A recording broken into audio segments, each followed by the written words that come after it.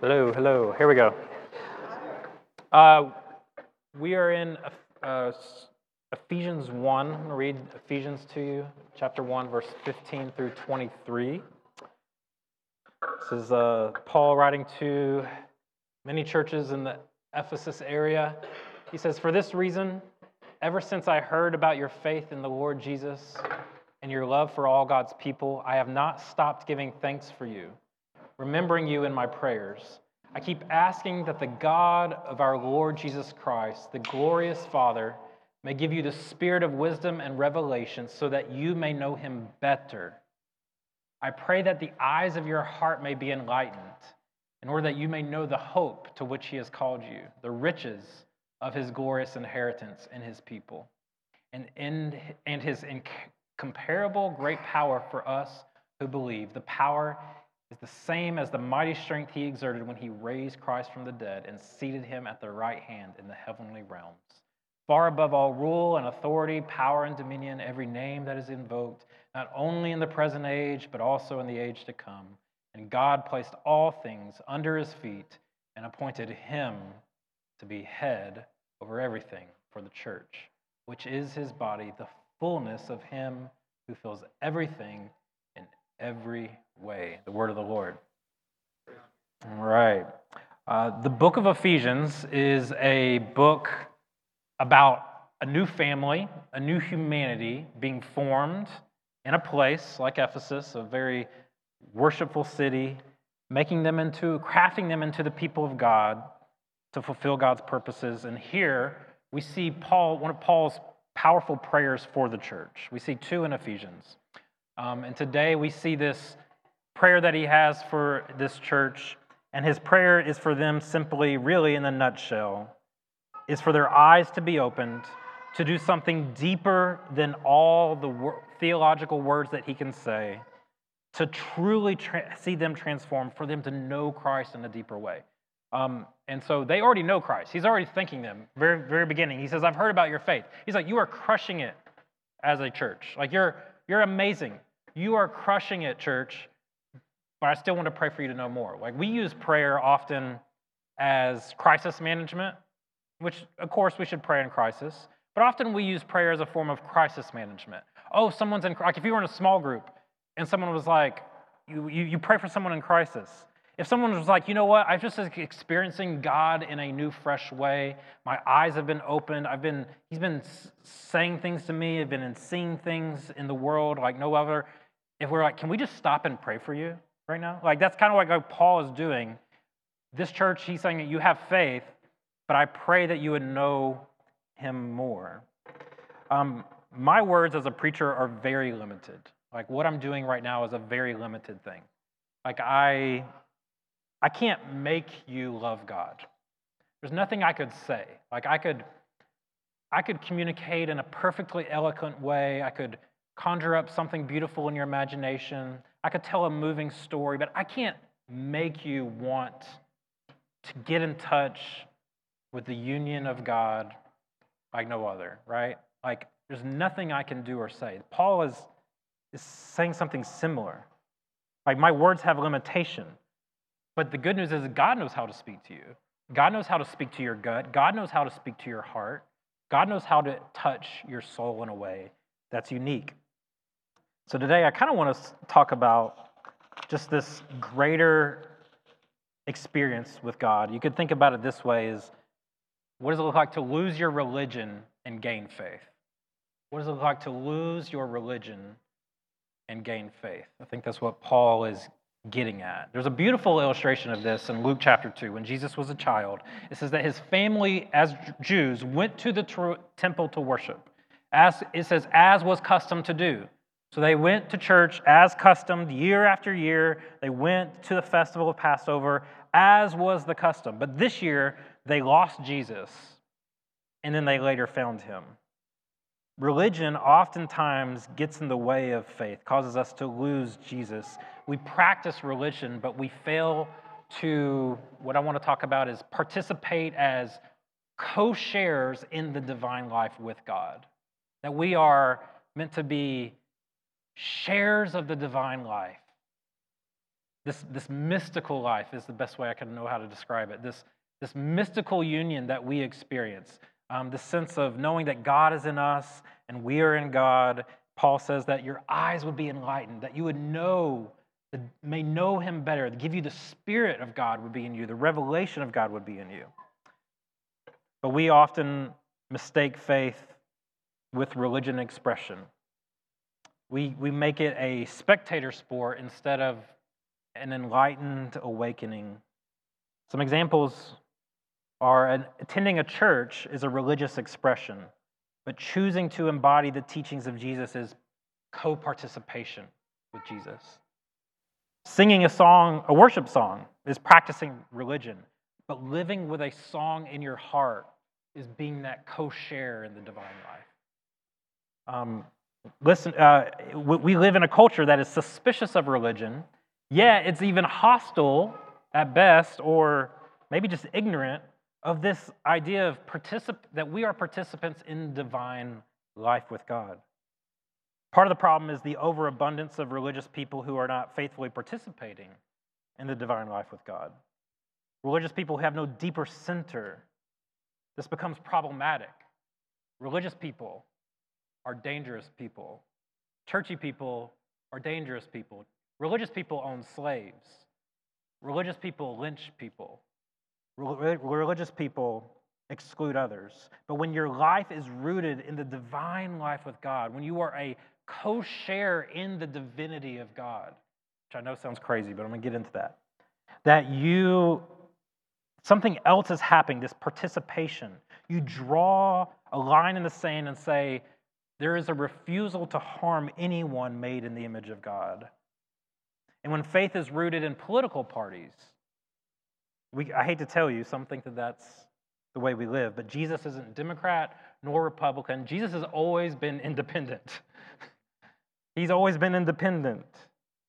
Since he came into this world, sometimes you have to lose your religion to regain your faith. Sometimes you have to leave religion to regain your faith, because some know how to stand or say churchy words or say theological words or say the word gospel or say something religious a lot and have no union or understanding of what it means to experience this sense of wonder, right? The sense of divine life of God. So I want to ask you this morning, and I've asked this once before, but do you want to live an obligated life or do you want to live a fascinated life? I think about this often. Do you want to live a life that feels obligated? Right now, which one of those describes you? Do you feel like you are living a life that's obligated? Or do you feel like you're living a life that is filled with fascination? With fascination. Which one are you? And what do you do when the wells of that wonder and delight run dry? What do you do when that, does anybody else, post-COVID, just feel like their beauty side is just dulled to sleep? You're just feel no more wonder in the world, no more sense of fascination. I mean, God wants us to be restored to this. And a fascinated life makes for the best songs, the best movies, the best sermons, the best art. An obligated life doesn't make for much. So what do? We must pay attention. We must do like Paul said here in verse 17. I keep asking that you would get wisdom and revelation, that you would know him better. Next slide. He says that in verse 17 and 18, I pray that the eyes of your heart has eyes. He says your heart has eyes, and I want them to be opened. I don't want them to be shut. I want their eyes to be fixated on your heart to have eyes opened, that they would be enlightened in order that they may know the hope to which you've been called. So he's saying, he's just, Paul himself, he's saying, I don't want you to look at me as a model, he says. I want you to experience God. I don't want you to know God through proxy. And that's the problem with a lot of people of why they leave the faith, is once their proxy is gone of how they knew God, they are no longer, their world is shattered. Once their proxy, their grandmother passes, or their proxy was a preacher that has been canceled in culture or a moral failure. Once that proxy is no longer there, their life is destroyed because they never had this experience, and the subjective experience with God, the sense of knowing God that Paul's getting at. And Paul himself, Paul prays this for himself in Philippians 3. He's writing the Bible, so I think you know God, Paul. And he says, I pray that I would know, one thing I ask, that I may know the riches of God, that I would know him better. Abraham Heschel, a Jewish writer, says this: Dear Lord, grant me the grace of wonder. Surprise me, amaze me, awe me in every crevice of your universe. Delight me to see how your Christ plays in 10,000 places, lovely in limbs and lovely in eyes not his, to the Father through the feature of people's faces. Each day enrapture me with your marvelous things without number. I do not ask to see the reason for it all. I ask only to share the wonder of it all. Beautiful. And what happens is religion focuses not just that. He says, I ask not to see the reason for it all. What has happened in the world and what is religion focuses on, this word salvation, and says it's out there, you need to grab it, you need to get it, you need to obtain it, you need to understand with that truth out there, reason with it, and intellectually agree with it. And if you do those things, you're saved. If you see this truth out there, you intellectually adhere to it, you protect it from all the people trying to harm it, then you're saved. And then you come to church and you have a preacher that's always telling you, well, not yet. You still just haven't gotten it yet. So you're addicted to this cycle of guilt and shame, wondering, do I have it? Will I be there? And so then religion's turned into a spectator sport, which if I watch the right services, I listen to the right preaching, then I'll get this salvation out there. Salvation in Scripture is always used past tense, present tense, future tense. It's a much bigger thing. Jesus, goodness, look at the people he touched. He didn't have a checkbox and say, did you have the right faith before I give you healing? Are you the right orientation before I give you a miracle? Jesus didn't do any of this. Jesus came and said, salvation is offered to you as humans. He went to the lowliest of lows and went there and began to do salvation, practice salvation, let people experience salvation. There's an author that I like that's a very obscure kind of author. His name's Owen Barfield. Owen Barfield, I got into him because C.S. Lewis gave a promise to answer every bit of letters ever written to him. But when you read, he has 2 volumes of letters written to people, but most of them are to his friends, and one of those friends is Owen Barfield. They believe Owen Barfield was kind of like a lot of the beautiful resource that Lewis drew on and Tolkien, the Inklings, drew upon. And Owen Barfield writes that back in the 400 to 500 BC period, right, that he believes that, and this is in Scripture, that the incarnation began with the Big Bang. I'm going to just hang in there with me for a moment. Let me just explain this for a minute. Which is affirmed in Scripture. It says, Romans 1, that all of the people knew God because they saw the beauty of creation, therefore they knew God's mystery. Colossians 1 says, Christ was in creation when creation was spoke. So that God's presence became incarnated at the Big Bang. And so he talks about the Stone Age people, right? The people that we would call barbarians. If you think about this, think about all the families, all the children, all the people that were born during that Stone Age time. What do we think of them as Christians? Do we think, oh, they were just wasted people? They didn't know Jesus yet, so they're just like wasted. No, like Barfield says, they experienced the incarnation of Christ through creation, through dance, through beauty, through sexuality, through union, through covenants, through community. They experienced the salvation of God through the incarnation of God through creation. So they weren't wasted, but it's just senseless if you think about a God that just wasted hundreds of years of people. Oh, you're wasted. You're useless. You don't know Jesus. Like, couldn't be. God couldn't have done that, I don't think.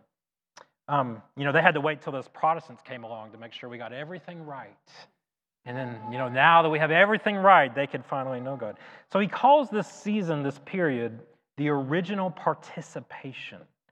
That they had the sense of everyone belongs, everything belongs. What I'm getting at is participating in the divine life of God. That they, before Christ, before even religion came on culturally, before different societies developed religions, organized religions, that they experienced this divine participation in the mystery. Then, after that 500 BC period, to the birth of Christ, he calls the axial period, where the merging of religions emerged, that there was a higher level of consciousness that you could write about and reflect on the mystery. You following me? So then there was a period where we could actually have a higher level of consciousness and reflect as human beings on the mystery experience of the participation in the divine life. That's why we got Aristotle and Socrates and Christian writings and all of that. And then Jesus comes along and he says that is when the full and final participation happened. The sense of where the kingdom of heaven is among you. This was already true, able to participate it and enjoy it. Christ was the perfect human, right? He was the perfect fullness of humanity. And so here is a sense where this has become a minor theme in Christianity. A lot of times we talk about justification by faith or salvation, but we fail to talk about this truth in Scripture. The people who get it right are kind of like, on paper at least, are the Eastern Orthodox Church. I mean, I don't know, the way they practice it might not always be right, but on paper, they don't believe you should teach on the resurrection and try to explain the 5 reasons why the resurrection's real. They just say, proclaim the mystery of the resurrection, and that's it. You don't teach it. You just proclaim the mystery. There's something missing often in our intellectual world, our rationalized world, where we miss this mystic, being a mystic fool, if you will, just the sense of experiencing faith. And the moment you've had just one of these experiences, you're now a mystic. You have it in you. There's this sense of foundation to the mystical life. Now Barfield, what he called the last 500 years, is what he called the desert of non-participation. All right? You guys tracking with me? So basically, it doesn't mean the last 500 years was lost, no one could ever be connected or be a union with God. He's just saying that we've built a world of division where we get into conflict and we analyze who's right, who's wrong. And when you begin to focus on who's right, who's wrong, you can no longer be in that flow of the divine life. You can't go deeper level because your thinking is split and adversarial. And once you're adversarial, there's violence.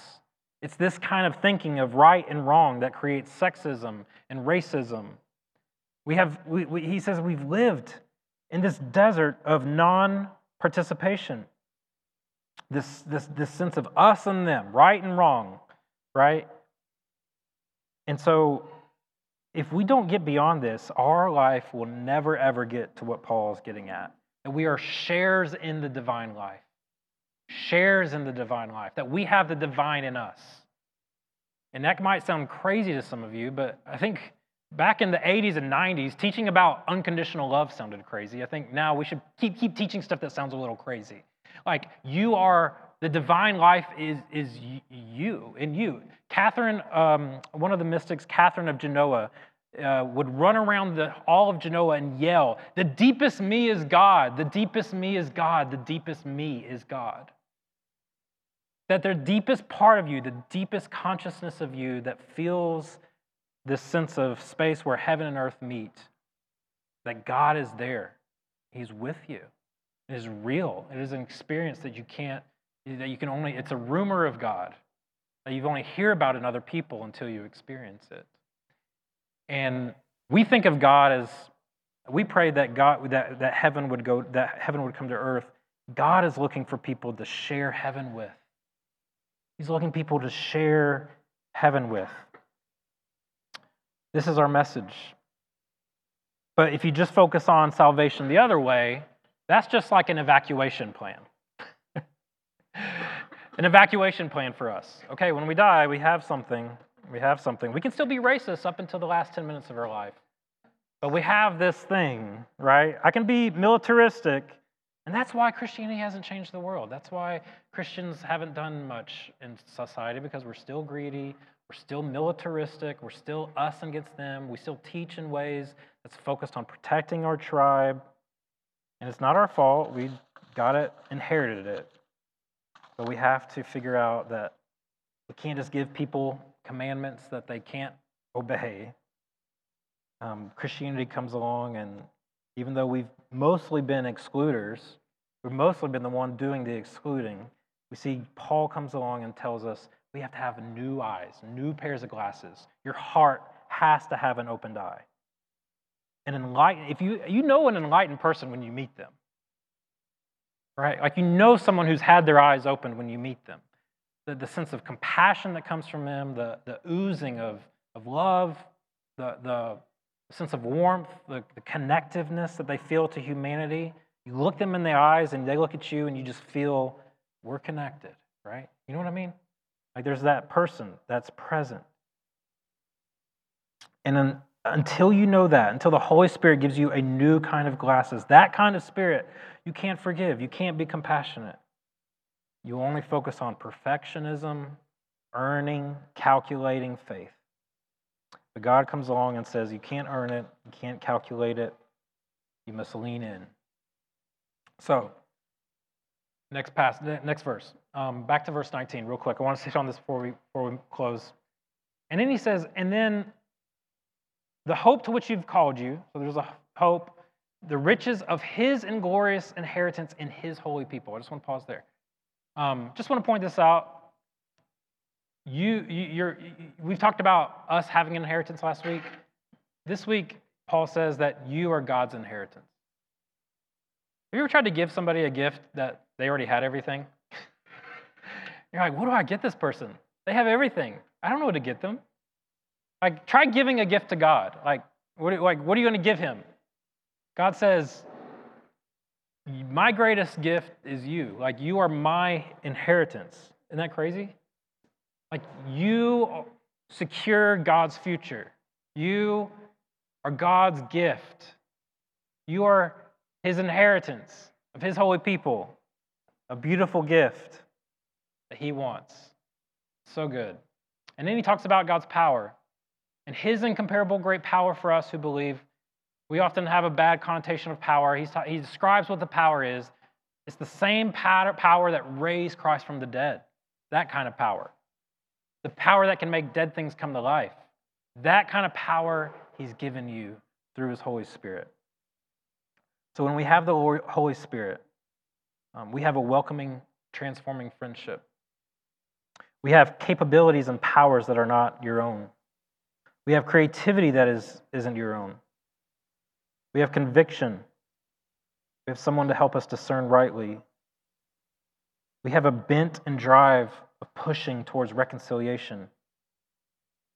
We welcome change, a being that hovers over our chaos and brings order to our peace.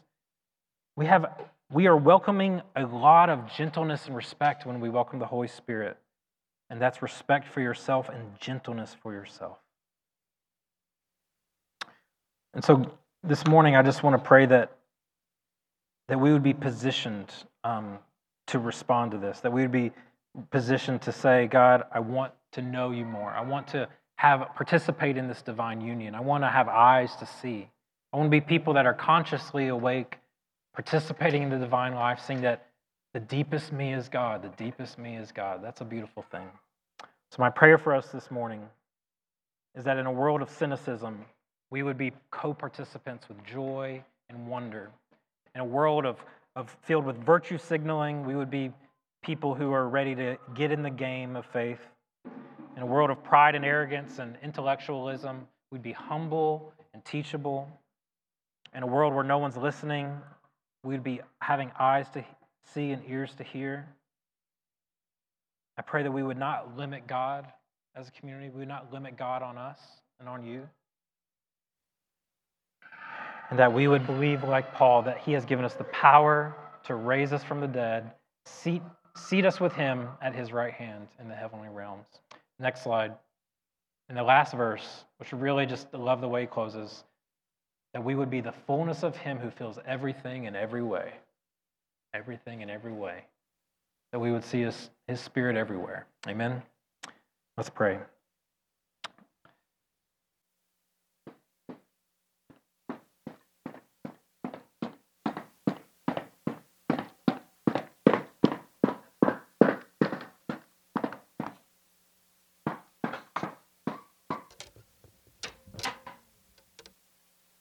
Let's just take a couple of minutes of silence and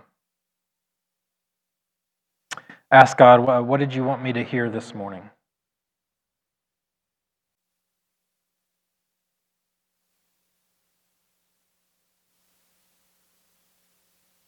And if you can't hear anything, just ask Him to speak.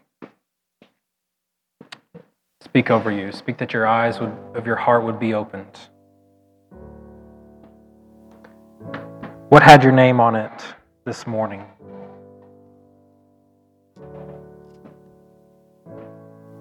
Is there an area is there someone in your life that you've overlooked? An area of your life you've been overlooking?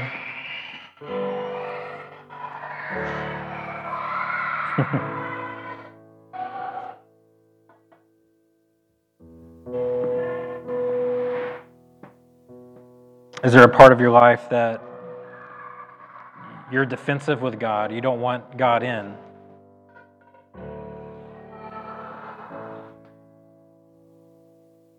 That you're not ready to receive God? You're like, I want you here, but not here.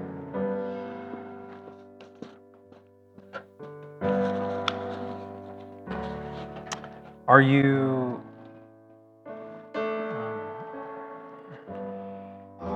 I don't know, I just get this sense of like being done with ignoring your needs, ignoring yourself. Would you stop ignoring yourself, your needs, your spiritual life?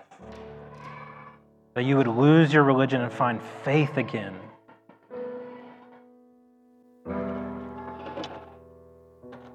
That God would, sense of like restoring what the locusts have eaten. Yeah, I just get the sense that that's for somebody here, that God wants to restore what the locusts have eaten, that you feel like you've been robbed or there's been this loss of friends, that God would restore what the locusts have eaten. Loss of joy.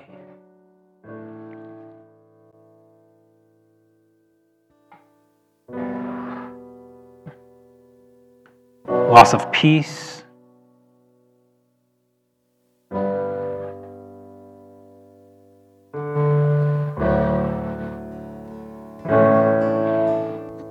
God, would you just restore to us that? Restore to that, to our life. We just want to pray for you. If that just resonates with you, like, I just invite you to be brave and bold. You don't have to hide in church. We do want to just ask the community. I don't want to like trick you in raising your hand and doing something, but I do just want to ask the community to pray for those that feel like that resonates with them, that they just want God to restore what the locusts have eaten. If that's you, would you just raise your hand so we could put a hand on you and just pray for you? Anybody else? Just raise your hand. Don't be scared. God's obviously doing much more on this side of the room than this side, but just kidding. All right, we can be jokey. It's okay. Just keep your hand raised. Can I just, if you're comfortable keeping your hand raised, can everybody else just be the ministry team for a moment and just put a hand on that person's shoulder, if that's okay? If you're comfortable with that. If you're not, just put your hand down. But can you just open your eyes and move to those that have their hand raised and put a hand on their shoulder? If you have your hand raised, look around you.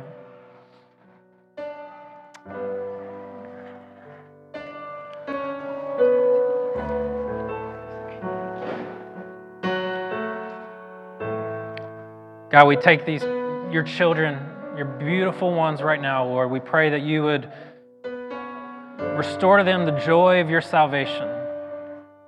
God, we recognize the loss of normalcy, the loss of friends, the loss of jobs, the loss of our feeling like our own mental health is normal and sane, and a sense of loss there, a sense of loss of loved ones, loss of romance, loss of home.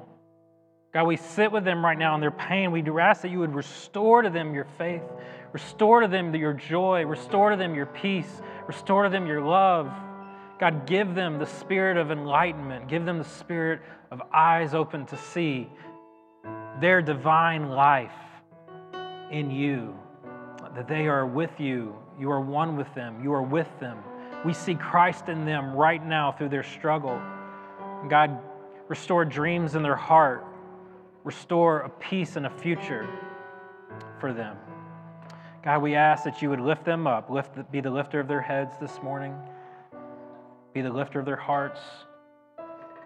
In Jesus' name we pray. And all God's people said, amen. Amen.